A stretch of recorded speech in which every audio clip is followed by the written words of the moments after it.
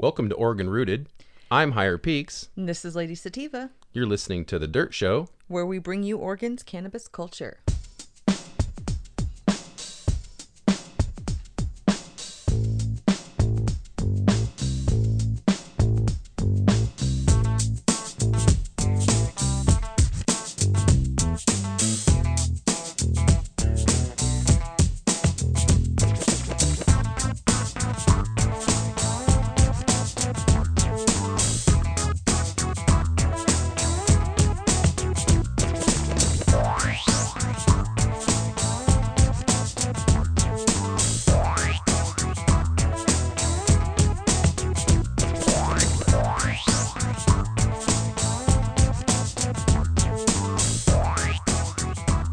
I'm Higher Peaks, And this is Lady Sativa.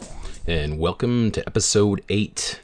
Cruising right along at 8. Oh, yeah. We've got 8 of them out there. Yeah, it seems No, like it's been really 9. quick. 9 of them. Sorry. Well, we're on episode 8, 9 total. It's been a quick journey. Yes, it has. At 9, that means we've been doing this 9 weeks. That's Yep. over 2 months. Yeah. And we've gained a lot of listeners out there. In fact, I wanted to start out by saying we gained some listeners from Germany. Hello there. So shout out to Germany. We're glad you folks are aboard. Want to get more of you out of country people, and we appreciate them. Shoot me an email with some German, and maybe I'll learn to say hello in your language. Hey, that'd be really cool. That'd be really cool. But again, we do thank you, Germany. So hope you enjoy what you're hearing. And if you want to hear something more or different, just email us. Let us know. Moving on, I want to do a shout out and talk about our show supporters real quick. Shout out to Mad Farmer once again. He kicked us down a little sample of some concentrate. Pretty And tasty. it was, what'd you think of it? I enjoyed it. It was, had a very good taste to it. It did, and it was strong, although I hadn't had some concentrate in No, a and few I days. think I overdid the size I did too. a wee bit. Yeah. But of course, it's always strong. So, I think you said you were dying. did I say that? I think you don't did. remember that. I'm dying. And then you're like, I don't think I can do another one. Okay, I'll do another one. Well, it took like a 10-minute recovery, but Okay. typical Yeah. guy, huh? Yep. Yep. Anyway, so he said it was a super silver haze mixed with a little Jaeger and a dash of pineapple skunk. All Nug Run. What's up with that? It's- Mad Farmer doing the salads all the time, mixing it everything, a little bit of this, a little bit of that. Bam, like emerald. I know it tasted good, but I don't even know what flavors are coming out on that. I can't even explain it. It was good. So thanks, Mad Farmer. And then, I am still enjoying my Peacemaker. How about you? Absolutely. I still enjoy it. Yeah. And I'm using mine all the time. I still am reaching for it. It's funny. It's just, I like it. And I think our glass one got clogged about technically like a month and a half ago. yeah, but I just haven't And it's really, been clogged in the drawer ever since we got our Peacemaker. yeah, and there's just no really good reason to pull it out yet and use it at all. I Well, mean, seeing as I'm the one that scrapes it, I'm not really in the mood to do that. whatever. So, I don't know. Our Peacemaker's coming up on maybe a good cleaning here. So, I'm going to do what they recommend. Just since we're still reviewing the product, I'm going to do what they say to do with the the pipe, and that is or the pieces, and that's to put it in a jar with some alcohol and some salt, rock salt. So, and shake it up. So, I'm going to get a jar out, one of our littler curing jars, and I'm going to set that aside as the official Peacemaker cleaner. So maybe we'll do a little video or something and I have a jam jar in there. show how good it works. On the side note with the Peacemaker, I had someone try it out. There's some kind of flu or something that's been going around, and so I had someone try it out. I don't remember what it was. I think maybe it was the other day, but I tried the lighter on it and didn't burn it. Doesn't melt it.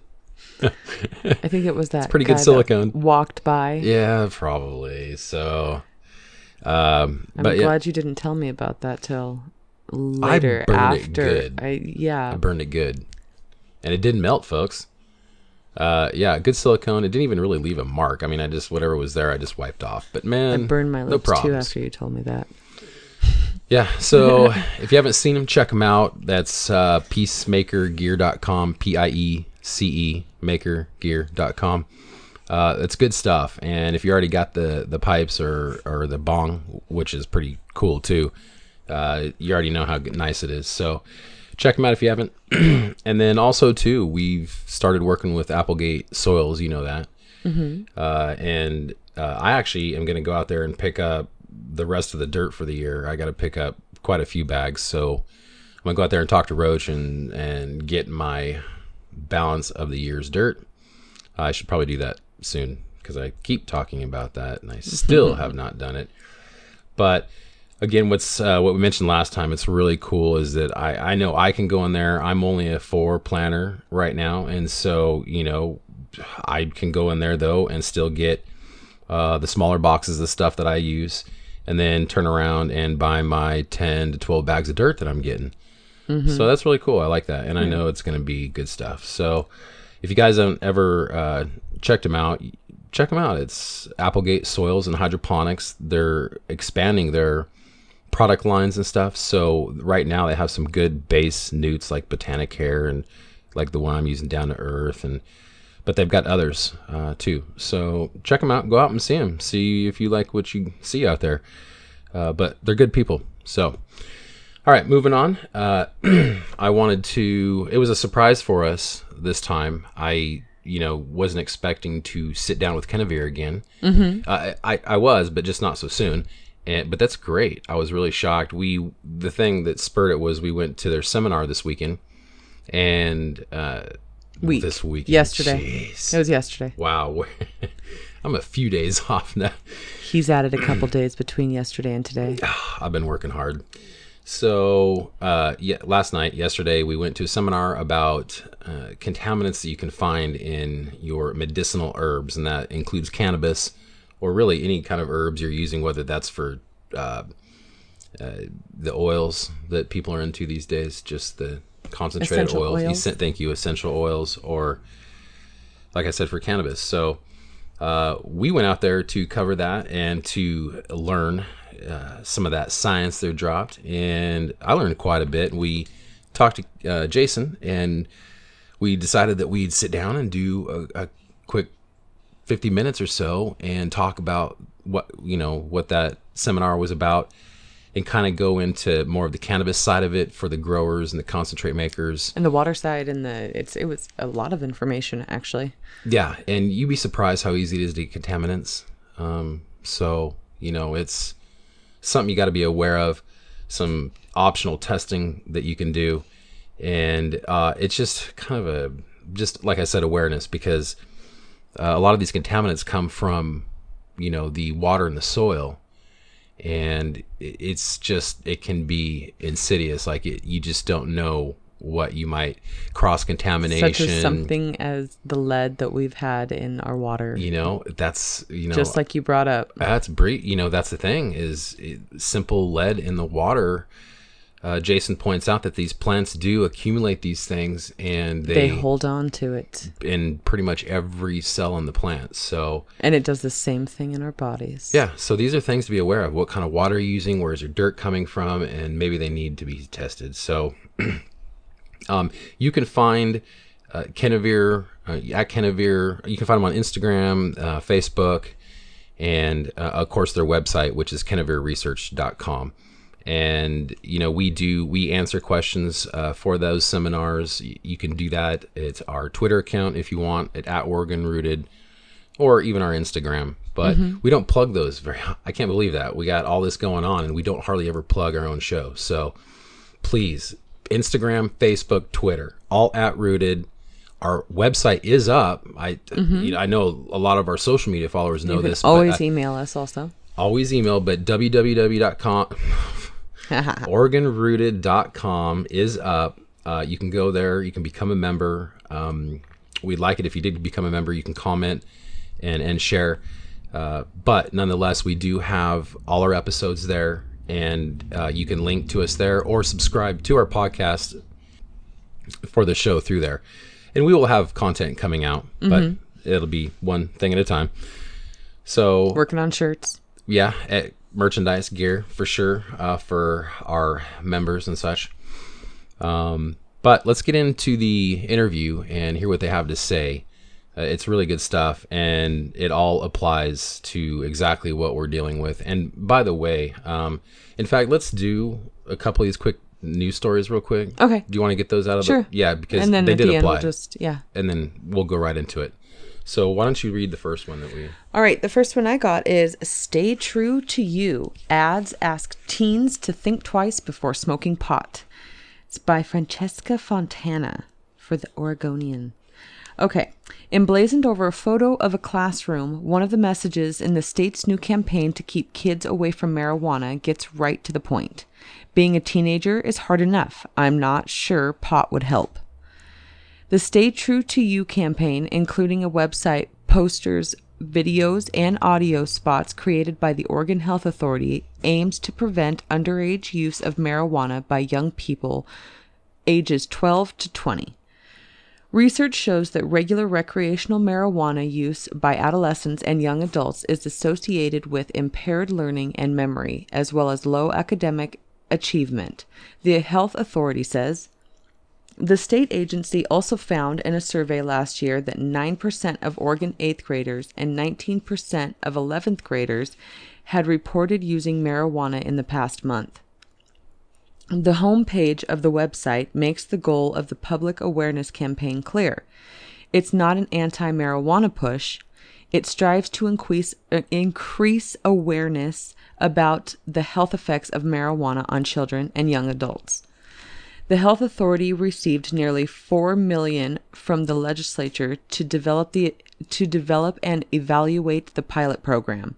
From there, policy specialist Katie Mosley said the agency conducted focus groups to figure out how best to market to a group that's already inundated with messages of all sorts. Okay, and let's just stop there. I mean, it just goes on to say basically that... It sounds like it's saying the same thing all the way through. Yeah, but what happens is this campaign, the reason I wanted to bring it up real quick is because it's going to start in Oregon here too. That's the next... There's like 4 or 5 states that are coming on with this campaign. And before, when they were running these campaigns, it was all the drug war going on, and they were showing... Do you ever remember that old school one where the girl's like literally flattened out on the couch? Yeah, I do. And then she's like sliding off the couch, and it's just... And then the one where the guy's in the drive-thru and hits the little girl that's riding in front of the drive-thru on her tricycle. Yeah, I mean, just brutal stuff. Yeah. It really was just, again, propaganda. And when I saw the headline on this one, I jumped on it only because I'm thinking, okay, what now? Seriously, what kind of campaign are they doing now? Right. And this seems okay because here's just my 2 cents. Basically, they're pretty on with the fact that kids under 21, but I'm thinking 18.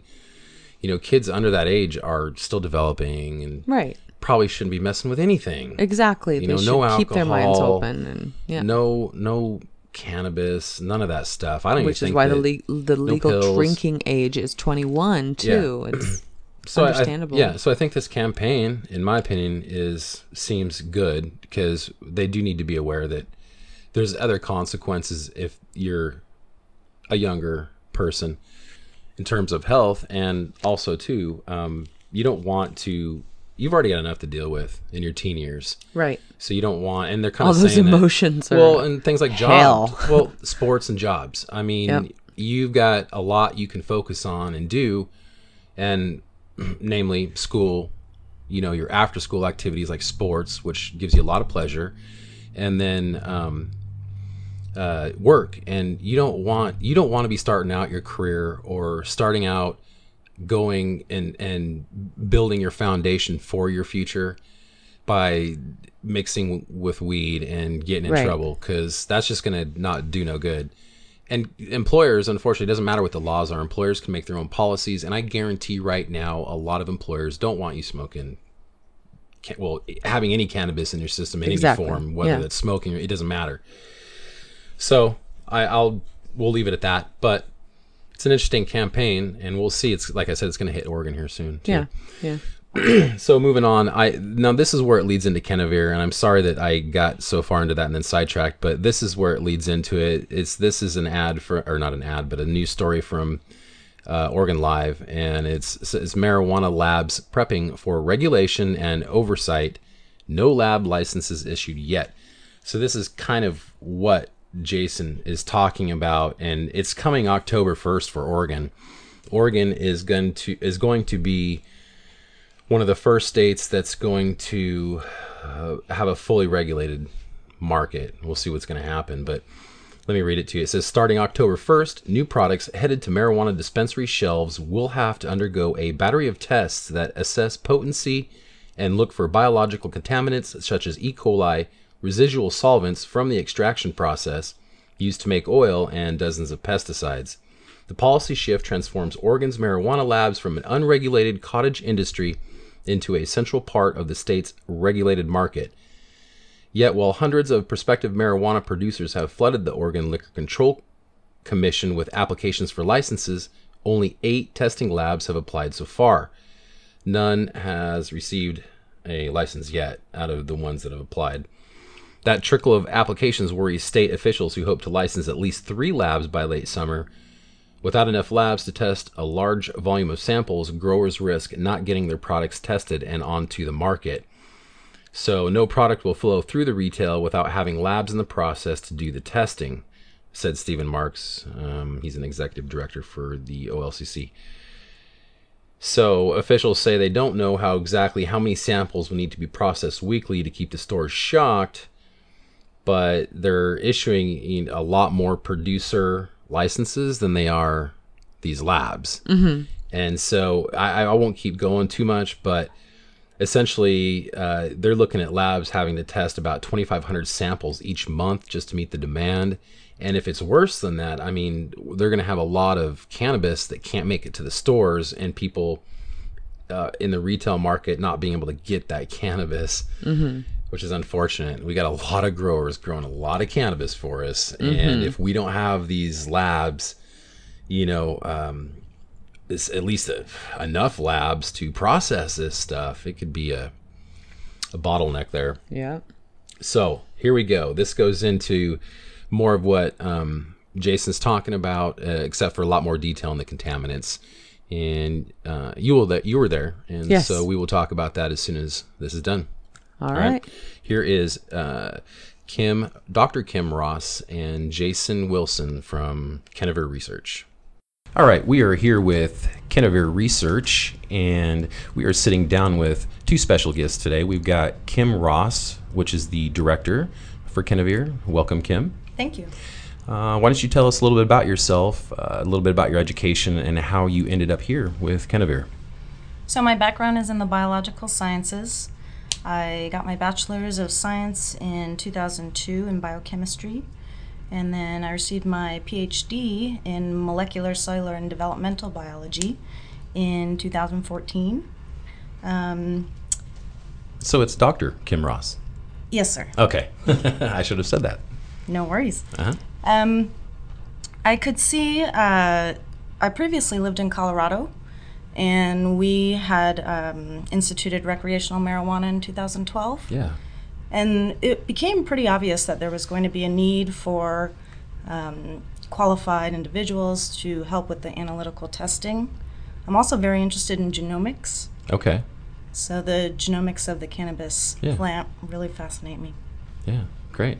Okay, and so we also have Jason Wilson here, who is the technologist.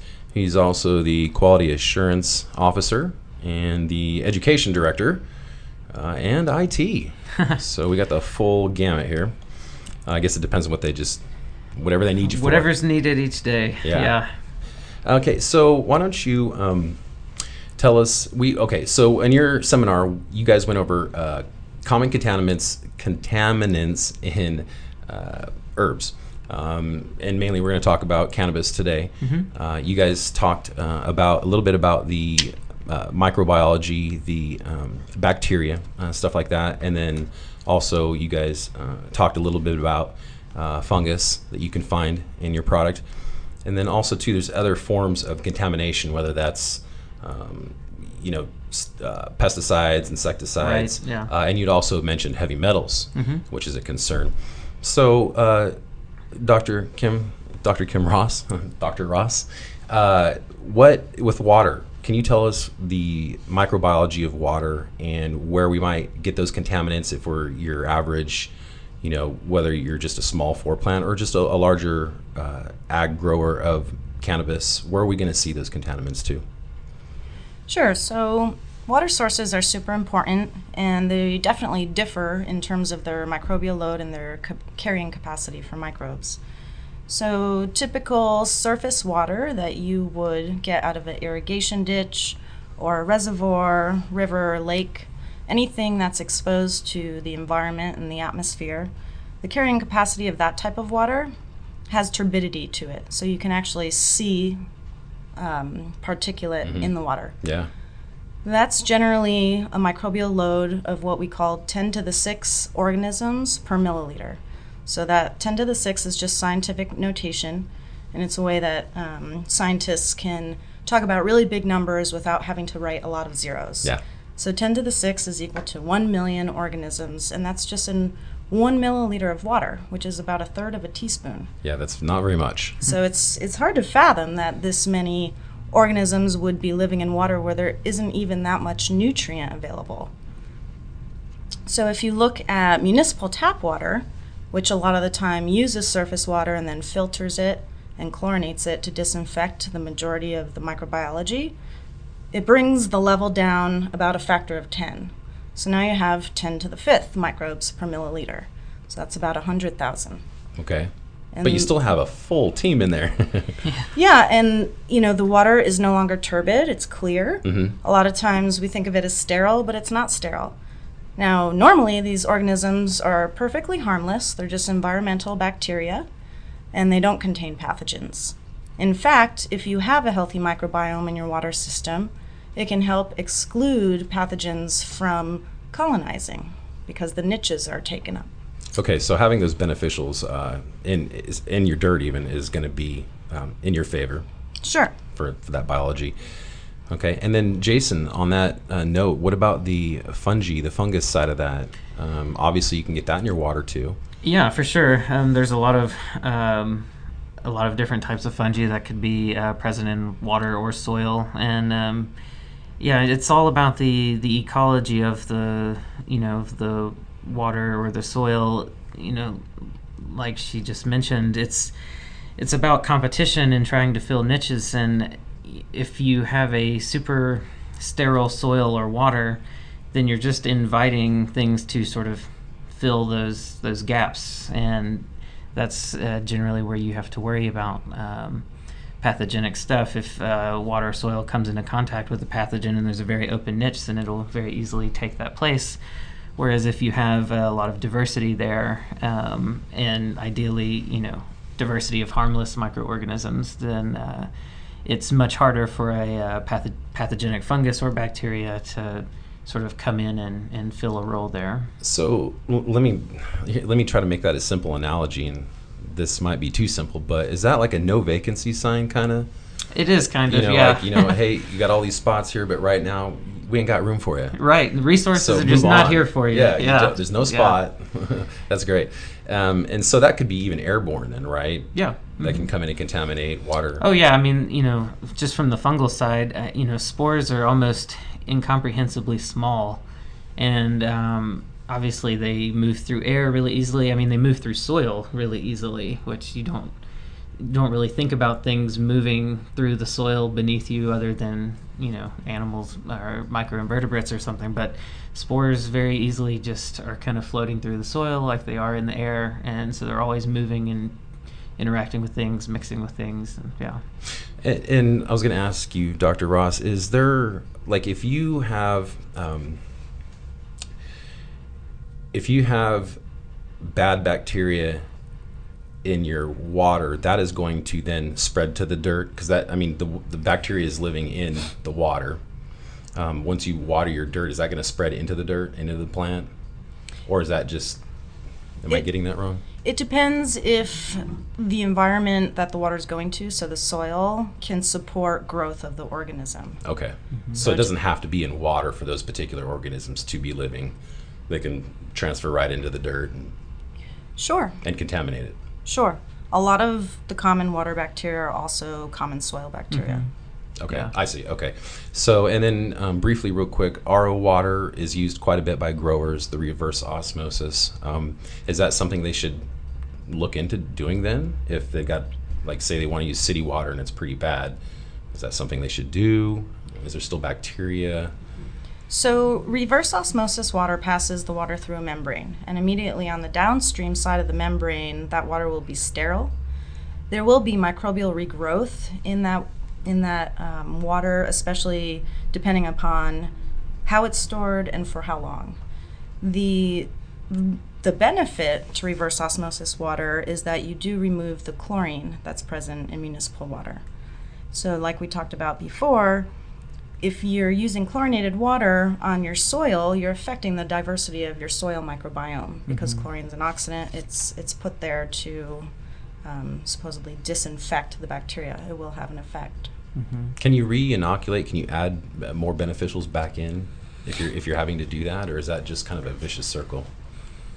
The idea of probiotics, we as humans know that probiotics are healthy for us. We get them from places like yogurt and other fermented foods. The idea of probiotics for water systems or soil systems is kind of new, but absolutely it's very, very important to have high diversity in your soil and beneficial microbes that are cycling nutrients and helping the plant have access to those nutrients. Okay. Do you have anything to add to that, Jason?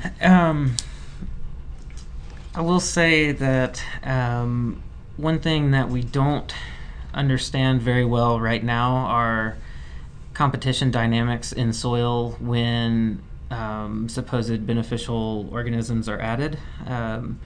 So there's kind of an interest right now in soil microbiology at trying to look at quote-unquote native microbiology communities in soil and how they're affected by the addition of like garden soil or the addition of particular really common types of fungi or bacteria. And so there's a genus of fungi called Glomus. It's a arbuscular mycorrhizal fungus type that is pretty much in every sort of soil inoculant mix that you see on the market. And had an interesting conversation with a botanist from Utah a year or two ago about this idea of, how does that affect the community of microorganisms in the soil in the long run, because we don't understand how some of these organisms compete against sort of the native microorganisms that are there. And theoretically, it seems like if you inoculate your soil, that's a good thing, but we don't know under what conditions that's actually true, if that makes sense. There's the possibility that adding certain microorganisms to soil can actually kind of throw off the community of microorganisms if they're aggressive competitors. And it's like weeds. Sometimes these fungi or bacteria that we want to add to soil, there's some good data on how they can help with nutrient cycling and stuff like that, but sometimes they're so aggressive at competing against other microorganisms that they'll sort of push everything else out and actually reduce diversity over time. And that's not necessarily what you want. And you guys keep using the word diversity, so we talk and you want to have the largest, widest range of all these different kinds of beneficials that you can? Or is there competition going on there? It's complicated. Yeah.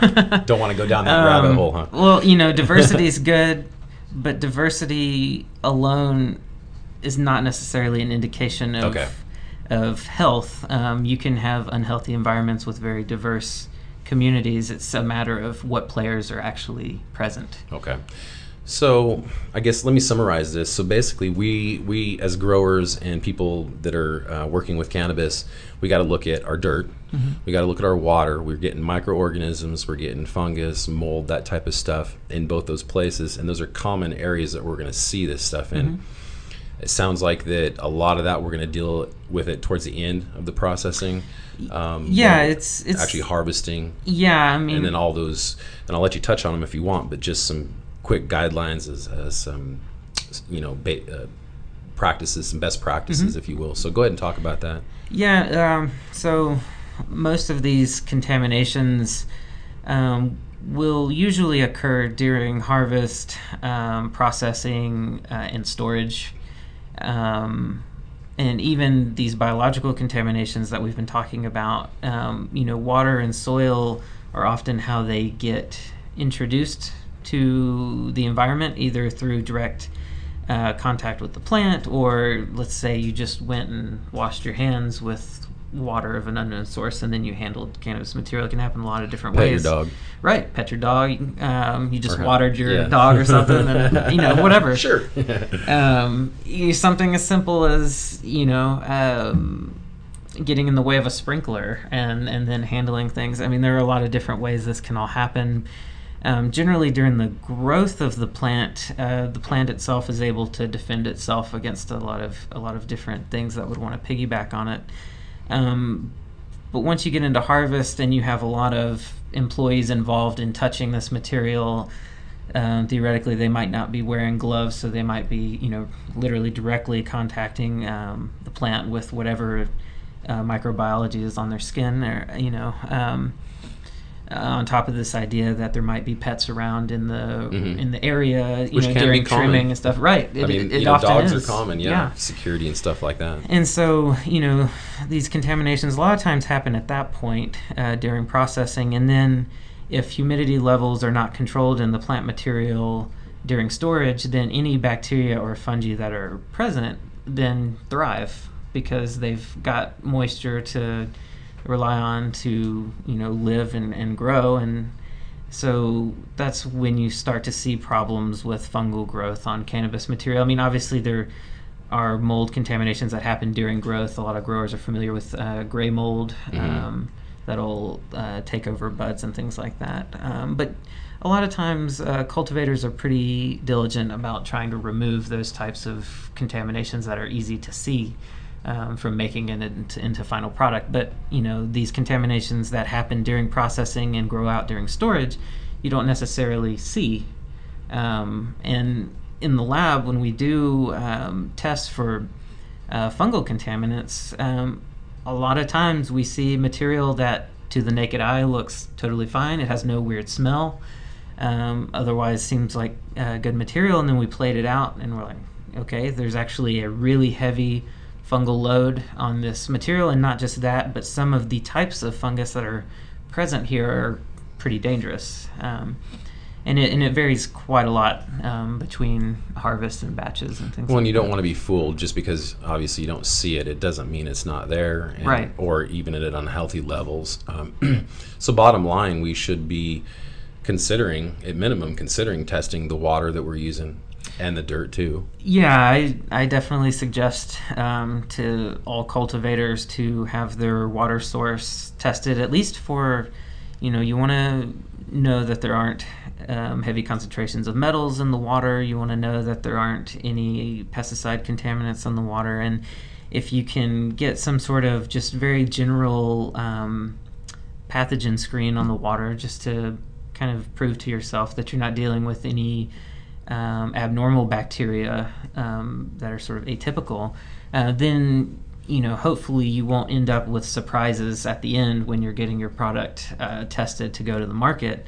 And it does happen where organic growers that don't use pesticides, they grow this material and then they end up getting a pesticide detect, and we end up trying to trace it back, and it turns out that it's because their property is adjacent to someone using pesticides, and so there's some runoff contamination and things like that they hadn't thought about that's making it into their plant material. So yeah, there's a lot that can happen that is not so obvious. It's easy to think, I don't want to apply pesticides because I don't want to contaminate my product, or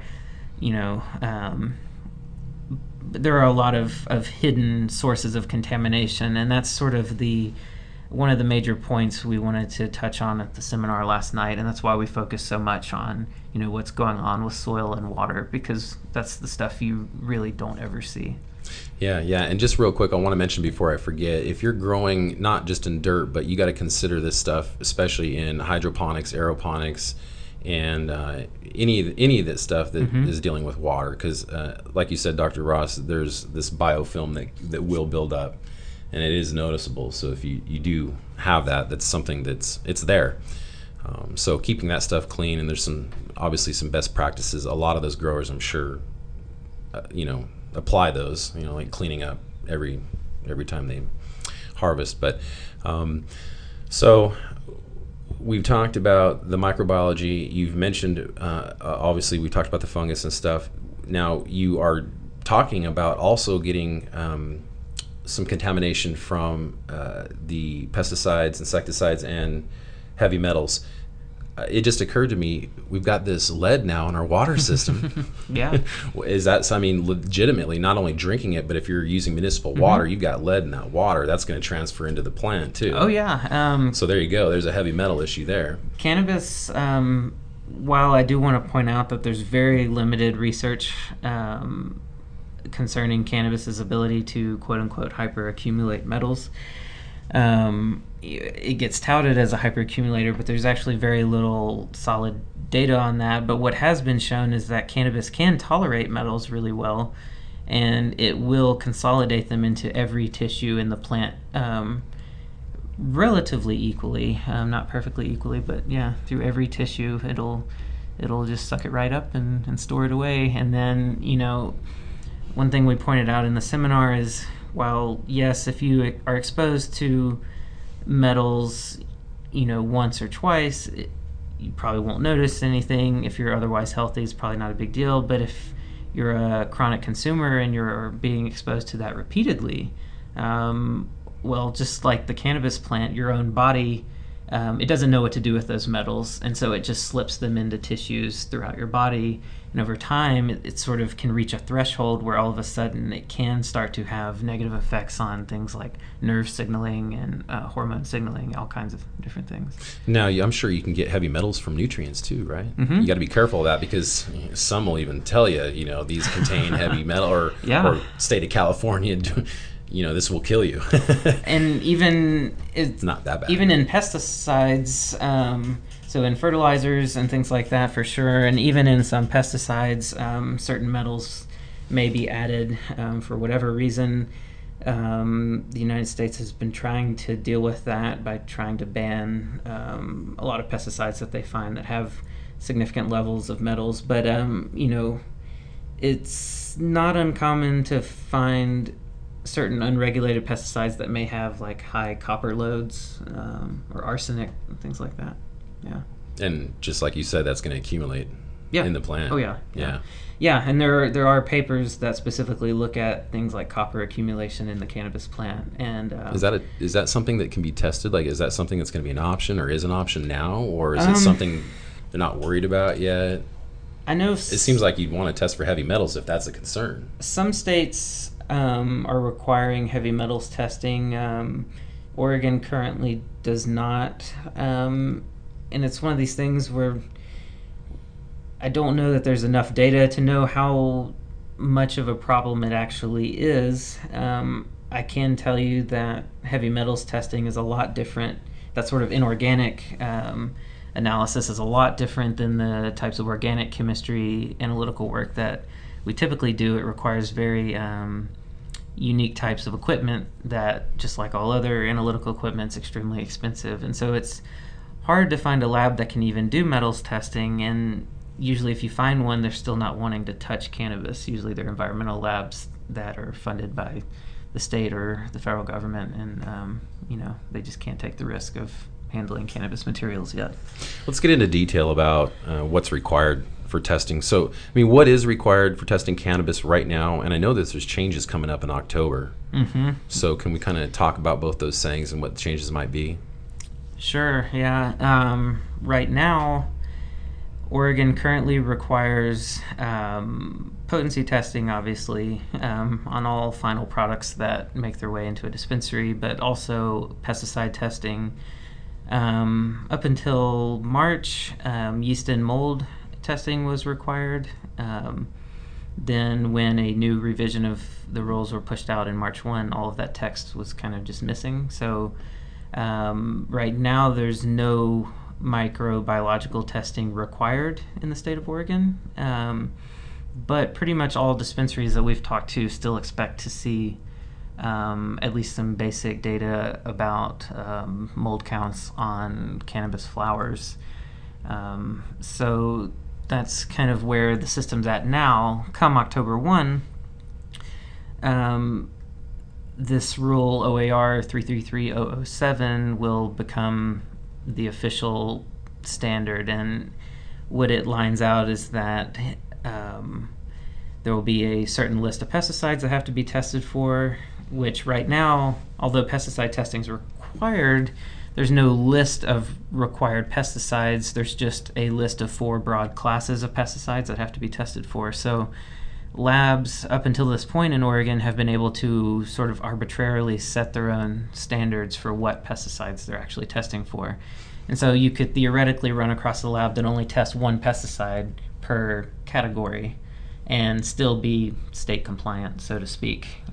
And you brought that up, and that was a concern. I do want to talk about that. So when I look at a label, I at this point, it's kind of misleading, because when I look at a label, I'll see it'll say, some will say pesticides, and they'll just say 0.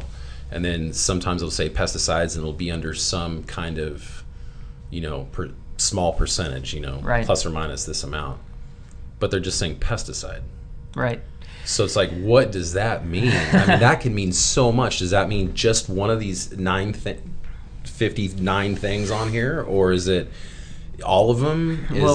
Right now, it's kind of scary, because that could mean 1 pesticide is not in there. Great. Okay, what about the other 4 that I'm concerned about? Right, and you don't know if the lab that tested for pesticides was actually testing for pesticides that are actually commonly used in the cannabis cultivation world. So right now, there's kind of a big problem with how test results are communicated to the consumer, because a lot of times the pass-fail lingo is used, which provides the impression to the consumer that, this passed the pesticide test, so it doesn't have pesticides. I see, and you do see that pass-fail. But that's really a farce, because for one thing, no lab is testing for all known pesticides. You just won't find that anywhere. You have to choose what you're looking for in the first place when you're doing this type of analytical work. There's no one test fits all kind of thing, and so the idea that and it kind of concerns me a little bit, the whole pass-fail terminology and what that means to the consumer. I recommend to consumers, and I don't know how dispensaries would react to these kinds of requests, but I think it should be possible for the consumer to request to see the test results of a product if they're considering buying it, so that they can sort of find that out for themselves, what pesticides were tested for. And dispensaries oftentimes have products tested by one of any number of labs in the state, and so that kind of stuff is important to know. Come October 1, this will all be dealt with on a certain level, because there'll be a list of 59 pesticides, very specific pesticides with specific action levels that will have to be tested for. And so when you see a pass-fail designation in the future after October 1, theoretically, you at least know that what that means is that it doesn't contain any of those pesticides. Whereas right now, you just really don't have a frame of reference. Okay, and is there some magical level? Because some of them still show a plus or minus of some little number. Is there, and it's obviously it passes. It doesn't say not pass. Yeah. But for instance, a few months ago, we picked up some concentrates from Brookings, and it was from a fairly legitimate dispensary, and it said something like, 0.015% or something. It was some small number, but it was still on there. And I'm like, that was the first time I'd seen something that had not just pass or fail, but actually a small number. Interesting. That was supposed to be okay, I guess. I'm not sure. I would have to see the labeling to kind of try to make sense of that. Is it when it says pass or fail? Is there supposed to be zero? Well, Zero, it's zero, it's zero, possible, so the quote unquote action level for pesticides right now in Oregon is 0.1 parts per million.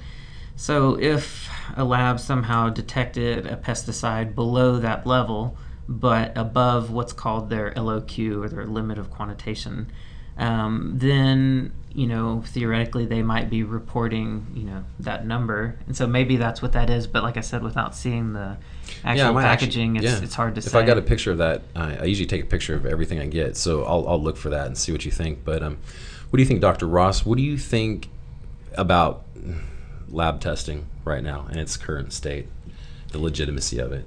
So it brings up some interesting points, especially for pesticide assays. So the interesting thing about looking for pesticides is oftentimes they aren't there if they haven't been used or they haven't been cross-contaminated.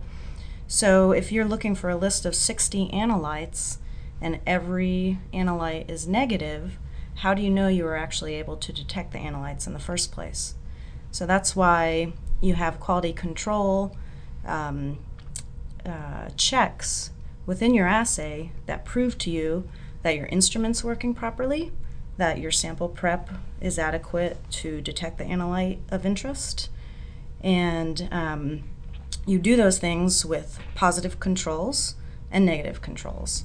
So in order for a negative result, a non-detect result to mean something to an analyst, you have to know that you could have detected it if it was there. So that's a positive control.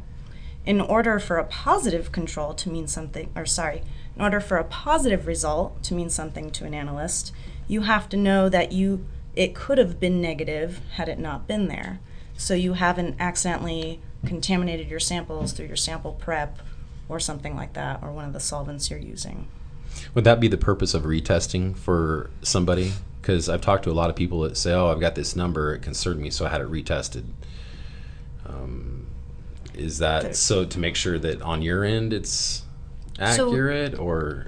I guess there's a lot of potential for error if you're, for example, looking at cannabinoid potency.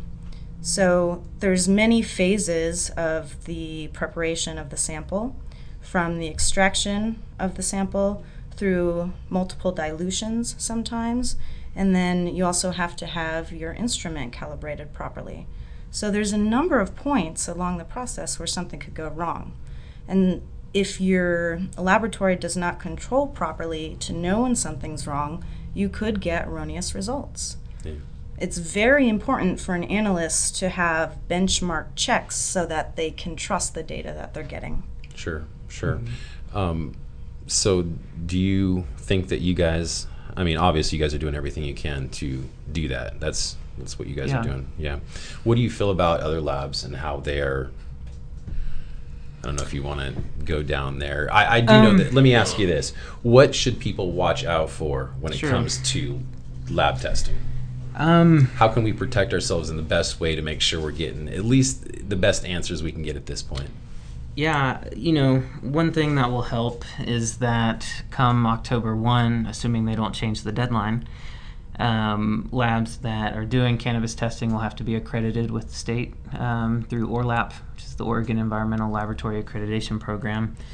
And in order to achieve ORLAP accreditation, you have to prove to a group of assessors that actually come on site and review everything you're doing, you have to prove to them that you have a core quality management system in place and that all of these checks are in place and that you can, defend these results. And, sometimes those assessments can be, very rigorous, and there can be very simple things that can disqualify you from accreditation, like something as simple as just not documenting what you're doing appropriately, because ultimately someone should be able to come behind you and recreate everything that happened to a sample, including what happened with the quality control samples that ran along with it and everything, in order to recreate everything and assess the level of integrity with the data realization. So that's one step. Should But- the numbers come out fairly close too? I mean, is there a tight tolerance that you can stay in if you're following all those practices like that? Well, one question we get a lot is, well, come accreditation time, will the methods be standardized and will we see consistent numbers? And the answer to that, honestly, is no. Methods won't necessarily be standardized. You'll have to properly validate a method and prove that the method is appropriate before it can be used. But that still allows for different methods to be employed to doing different types of work. And on top of that, there are ranges of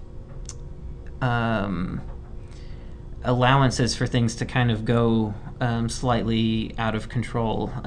So, for instance, with analyte recovery, so when you're doing extractions on a sample and you actually have to sort of measure how accurately are we recovering all the analytes in the sample. Are we getting like 100% recovery, 90% recovery? And you can actually get over 100% recovery. It's kind of a weird statistical thing that people don't think about, but you're actually allowed under the standards set forth by this accreditation program recoveries of anywhere between 70% to 130%. So definitely there's still going to be variation that is allowable under an accredited system, and there will be different methods allowed under the system, but what it will do is tighten up everything so that labs employing different methods and everything, there'll be a certain higher level of transparency, and they'll be held accountable to the results that come out. And so it's a complicated issue. With cannabis testing, there's still a lot of R&D that needs to be done to figure out best methods and ways to really optimize all the stuff. So for a while yet, I plan on seeing a lot of variation still. It just won't be as much variation as we see now. Yeah. Where do you see this going, Dr. Ross, as far as Kenavir and cannabis and that testing? Do you guys see that being significant for you? Well, for me, I'm very pleased to be working with Kenavir because our quality standards are very high here. We take our analytical chemistry and our data realization very seriously. I've done a lot of work to verify for my own self that our numbers are correct. We recently passed a proficiency test with very accurate results on a proficiency test sample, which is a sample which the concentration is known, but the analyst is blinded to it. So you do your assay, you report your result, and then the third party tells you how accurate your results were. So we were very pleased with our results. Nice. I see. Well, I know that Jason was mentioning that you guys are affiliated with, I can't remember the EVIO. Yeah, Evio Labs. Evio. Yeah. And that's going to give you guys somewhat of a standardization across all those labs, right? Yeah, it's it's a part of our greater mission of standardizing the stuff. It's definitely going to take some time and a lot of work, but the goal with this company is to find best methods that can be deployed throughout labs all throughout the state and all throughout the country, so that at least within our network, if people are working within that, they should be getting pretty consistent service, pretty consistent results, and working within the same quality system. Yeah. So bottom line, what we're talking about with contaminants is that we're going to get them from our environment. We're going to get them from places we don't expect. It's going to be from water, dirt. We could get contaminants from nutrients. We could get contaminants from. You mentioned in the seminar that sometimes people use the bombs, or I don't know what the proper. The bug bombs, pyrethroid or pyrethrin bombs. You can get cross contamination on that kind of thing. Mm-hmm. I imagine, especially if you got neighbors on that and it somehow gets out. But so we all got to be aware of those things, and you had also mentioned that these contaminants, especially in concentrates, you're seeing, what was it called, the PBO? So there are certain, to back up a little bit, it's okay.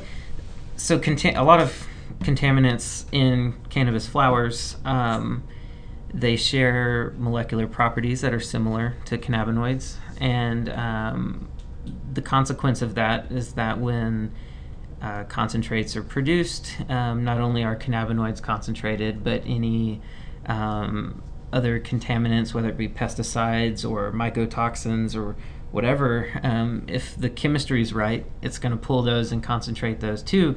And in some cases, it even concentrates those compounds more than it concentrates the cannabinoids themselves. And so you can have non-detectable levels of pesticides in a flower, and then when you come out the other side with your concentrate, you actually have detectable levels. It's tricky because a lot of concentrate producers want to do pre-screening on flower material, and I don't know how valuable that actually is, because even if you get a non-detect on your flower material, it doesn't guarantee that your finished oil will be contaminant-free. So, yeah. It concerns me with some of the numbers that these labs are coming up with both flower and concentrates. And what's not so good is that a lot of these growers and producers of this product are relying on it and bragging and using, hey, check this out, we got this, and it leaves a lot of people wondering, how they got there with that number. Yeah. And which, it's too bad, because a lot of these people are really striving to have a good product, but the only way to show that is to have it tested, and then we're in that gray area. One thing I like about you guys, though, unlike a lot of the other labs that I've seen, is that you guys are very transparent. Yeah. And you're very open with what you do. You share it. One of the best things is that you got this educational whole wing, if you will. I mean, with both free seminars, which is great, and also some really in-depth educational paid programs. And if we're going to wrap this up here soon, but I'd really like to, if you can, just briefly talk about that and what you guys are doing, so that our listeners can really get the idea of how transparent you are, how you're trying to share this information, and plug it. Let's tell us what the free seminar is about, maybe the next one that's coming up, and then also tell us about the paid paid programs you have, because I know that those are not only intensive, but there's some certification, if you will, that kind of goes along with that, and it also gives you a much broader relationship with cannabis. So tell us all about that before we end it here. We offer a variety of different educational opportunities to teach people about analytical methods, to teach them about certain aspects of science of the cannabis plant or the chemistry of the plant, as well as understanding on a certain level how these things interact with our bodies, and what that means for sort of health and wellness at large. So our next free seminar, we run our seminars through Southern Oregon University. We have a really nice dedicated room there in the Stevenson Union that looks out over the mountains that I picked specifically because of the view. And just to note on that, it's very hard to watch you and that view at the same time. Right, yeah. So, very distracting, but good. Very nice view, though. Yeah. But so our next seminar, these seminars run typically each year from March to October. So we have one a month for free, always at SOU, always in the same room, always at the same time. So it's pretty easy to hunt them down. Our next one's coming up August 16th, and we're going to talk exclusively about terpenes, which is a real hot topic right now in the cannabis industry. We'll talk some about what terpenes and terpenoids are, how they've been studied in the past, kind of what cannabis research is sort of shedding new light on, and that sort of thing. We'll talk about aromatherapy. That's a big part of terpene science. And then on top of that, we do hands-on workshops where we teach people how to do like home potency testing on cannabis flowers and concentrate materials and extracts. And we've got a couple of those coming up, one on July 25th and another on August 29th. Those are both Mondays from, I think they start at 6 o'clock p.m. and run until around 8:30 or so. And attendees that make it out to those events, they get a kit that gives them all the supplies they need to test up to, I think, about 25 samples before they need to re-up on supplies and everything. And we actually let people that attend use as much of our own materials as they can, so they don't have to use consumables in their kit. And we go through and teach them proper techniques, some lab safety stuff, we explain how the chemistry works, and so that they can have a better understanding of what's influencing their final results in the first place. And then I think the most valuable thing about the workshops is just meeting with an actual scientist that is going to sit there with you one-on-one. I mean, we limit the size of these workshops to only about 5 or 6 people right now.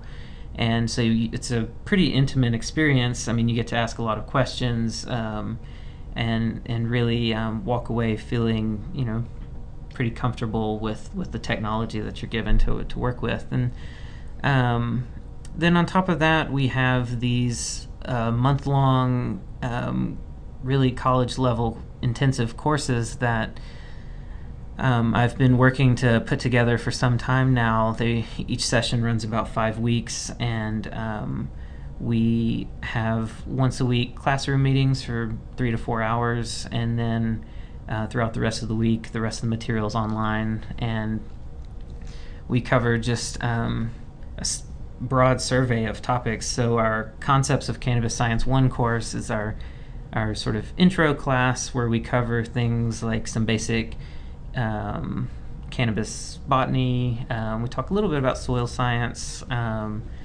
basic chemistry, so we'll talk about cannabinoids and terpenes and even flavonoids, and the endocannabinoid system, ranging then all the way towards production methods and analytical methods and things like that.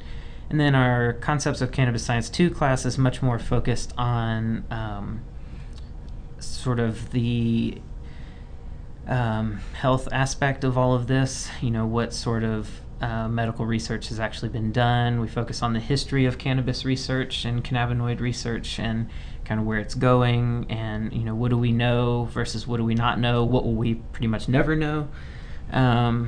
And so that one gets a lot more in depth, and so those are coming up. Our Concepts 1 class, our next session is in August, and we're still trying to fill some spaces for that if anyone's interested. And then our Concepts 2 class, we have a session coming up in September, so theoretically someone could take both classes back to back. These might be these classes might be something good for people like bud tenders, not just growers, but I'm sure anybody in this field can benefit from those classes, whether you're even a rec grower or rec user. Yeah, and honestly, a lot of people that take the classes are patients. Okay. But it's designed to meet the needs of anyone in the industry, and we customize the experience from the beginning. And so we do an inventory of our learners and what their interests are and why they're even taking the class in the first place. And then going forward throughout the class, we tailor some of the material to specifically address these questions that our learners have. And it's good for cultivators, patients, I would even say healthcare professionals that are wanting to understand more and really relate to what their patients are talking about when they're talking about cannabis and treating different things with cannabis and cannabis-infused products. And, yeah. Interesting. Okay. Well, I think that we've got a lot of information out of you this time. Sure, yeah. Dr. Ross, is there any other points that we missed that you want to make sure we get across to our folks? The only thing that I would add is I've really enjoyed working with Jason on some of the education components. The workshops, the thin layer chromatography workshops that he's mentioned, I've really enjoyed helping out with those, especially because it seems like we get participants from all over the country. Mm-hmm. And there's these really interesting dialogues that happen where the visitors describe what is going on where they live in the cannabis world, and it brings up some really interesting discussions. So it's been really exciting. Yeah, and keep in mind, this is for you guys, is that we're really having a lot of other people, especially a lot of other countries, take notice on the states that we do have, especially the rec states, because we're pushing so fast forward into the whole regulation Yeah. and certifications and testing and all that stuff. So in some of the research I've done, because I had mentioned to you that we picked up Germany this time. Also, there's several other people out there that are looking, actually, that are interested in this kind of information that's coming from you guys outside this country. One, because they're, a lot of people are trying to get this worldwide legalization, if you will. I mean, get other countries involved. So we're kind of the leading legitimacy here.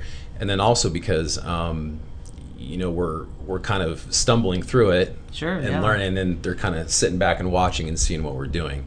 So with that said, just keep doing what you're doing, because there's a lot more than just this little area of our world that's taken notice. Yeah, I'd like to do a little shout out, just knowing that there are folks in Germany listening, and I think someone mentioned Slovenia too. I was going to say, I don't know if you saw that. Yeah, we actually have some friends out there. There's a nonprofit group based in Slovenia. It's a group of researchers in Slovenia and Germany, and I want to say even potentially Croatia and a couple other places that are coming together under this group called ICANA. It's International Cannabinoid Research Group. I can't remember exactly what it stands for.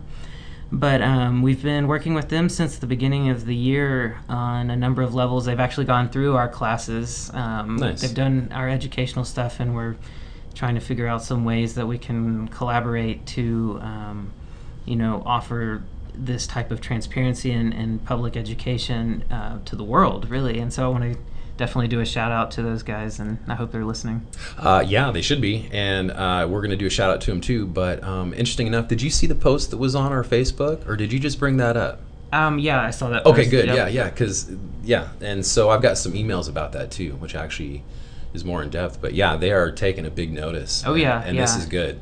Even in the states that we have around here that aren't legal yet, we picked up all the West Coast and everything. But what's funny enough is we're picking up more illegal states quickly. So Utah and Wisconsin and down south, and it's just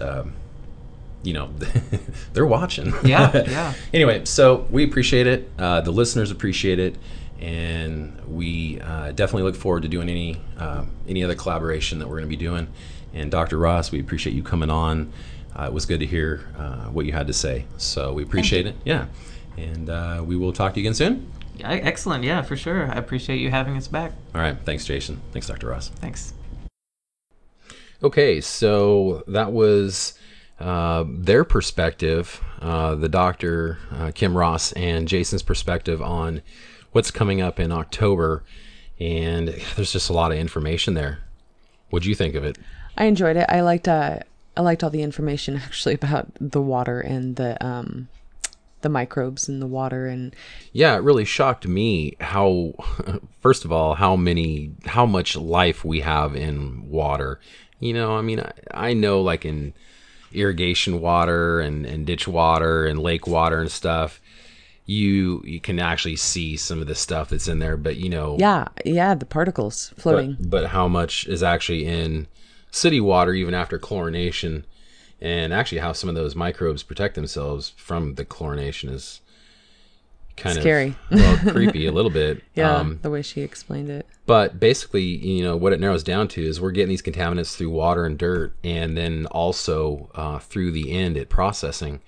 And I think that's the hardest part for growers, is that you've got this stuff nailed. You really don't have too much problem in vegetative. You start picking up some of these problems in flowering, and then you really run up against the wall when you're at the end and you're curing. Yeah. And curing is tough. It's not only a skill, but it's an art to do it right. And there's always that fine balance between mold and a nice cure. Mm-hmm. You want to stretch that. First of all, you want to dry it. Okay. And that could take a week to 2 weeks. And then you want to start curing it. And that cure is that balance where you want a tiny bit of moisture left that you can release slowly, but not enough moisture or not enough activity that you're going to get these molds. And you're not such as when we put it into a jar and burp it, like you said. Exactly. So that's not, I wouldn't call that drying. I would call that curing. And drying is just the initial, hanging them up yes, by the stalk and and go in a week or two, depending on the temps, to actually get them to the point of the cure. Yes. That's where it becomes important, because even after just a week drying time, you really haven't done it justice, and it sure hasn't gotten its full potential. So by curing it, you add a lot of processes, namely getting rid of chlorophyll and causing some chemical reactions that not only bring out the flavors, but like I said, just it's the whole thing. Is it true that you can also use a bucket like you did last year? Well, yeah. I mean, if you got a lot, geez. Yeah. I mean, this year I'm looking into those. There's these bags that are, I mean, they're like turkey bags, but they're not. They're an odor-proof bag that holds up, like you can get up to a pound in some of them, or if you get the right size. So, because I've got some issues, with when you get into the pounds and you start putting it in buckets. I don't know, but it cured great, but I just don't. There's like plastic. I don't like that plastic thing. Yeah. So these bags are like PTF free and BPDA PDA, free and stuff. PFD. So, but they cure good, and I can cure them in places that I, won't have to worry about smell with those. Right. I can, put them in at the top of some closet, somewhere, and not have to worry about it stinking while I'm curing them. Because one thing he did point out is when you are curing and drying, humidity, a static humidity is best. You don't want your humidity going up and down, and you want it static. That's hard to do unless it's in a controlled grow room or in your house, because in your house it tends to be pretty regular. stable. Yeah. Okay, just one little note here also. There are also going to be other requirements, not just for testing for pesticides, but also for residual solvents and moisture content and water activity. All those will be new requirements as of October 1st. So I hope you guys enjoyed that talk. We sure did. We enjoyed having Dr. Kim Ross on as well too. She had a lot to say. She really had a lot to say at the seminar too, and so we look forward to having her come back on too and sharing more of the microbial knowledge with us. Yes. As far as our grow, there's really not much to go in this week, so I won't take it too much further. But it's the girls are doing fine. Still have not done that transplanting. Going to hit Applegate soils to get the dirt. As we said earlier. I'm sure people are seriously rolling their eyes right now, but we'll be okay. I've got them in fairly. It's not only the girls that are out of water or out of dirt. Yeah, I know. Yeah, we've got other things that need some attention too back there. So busy life. Yeah, once we get, and I want to get the greenhouse up for the balance of the year. So that's just the big change, is just trying to get those in there, transplanted and in there properly and settled completely.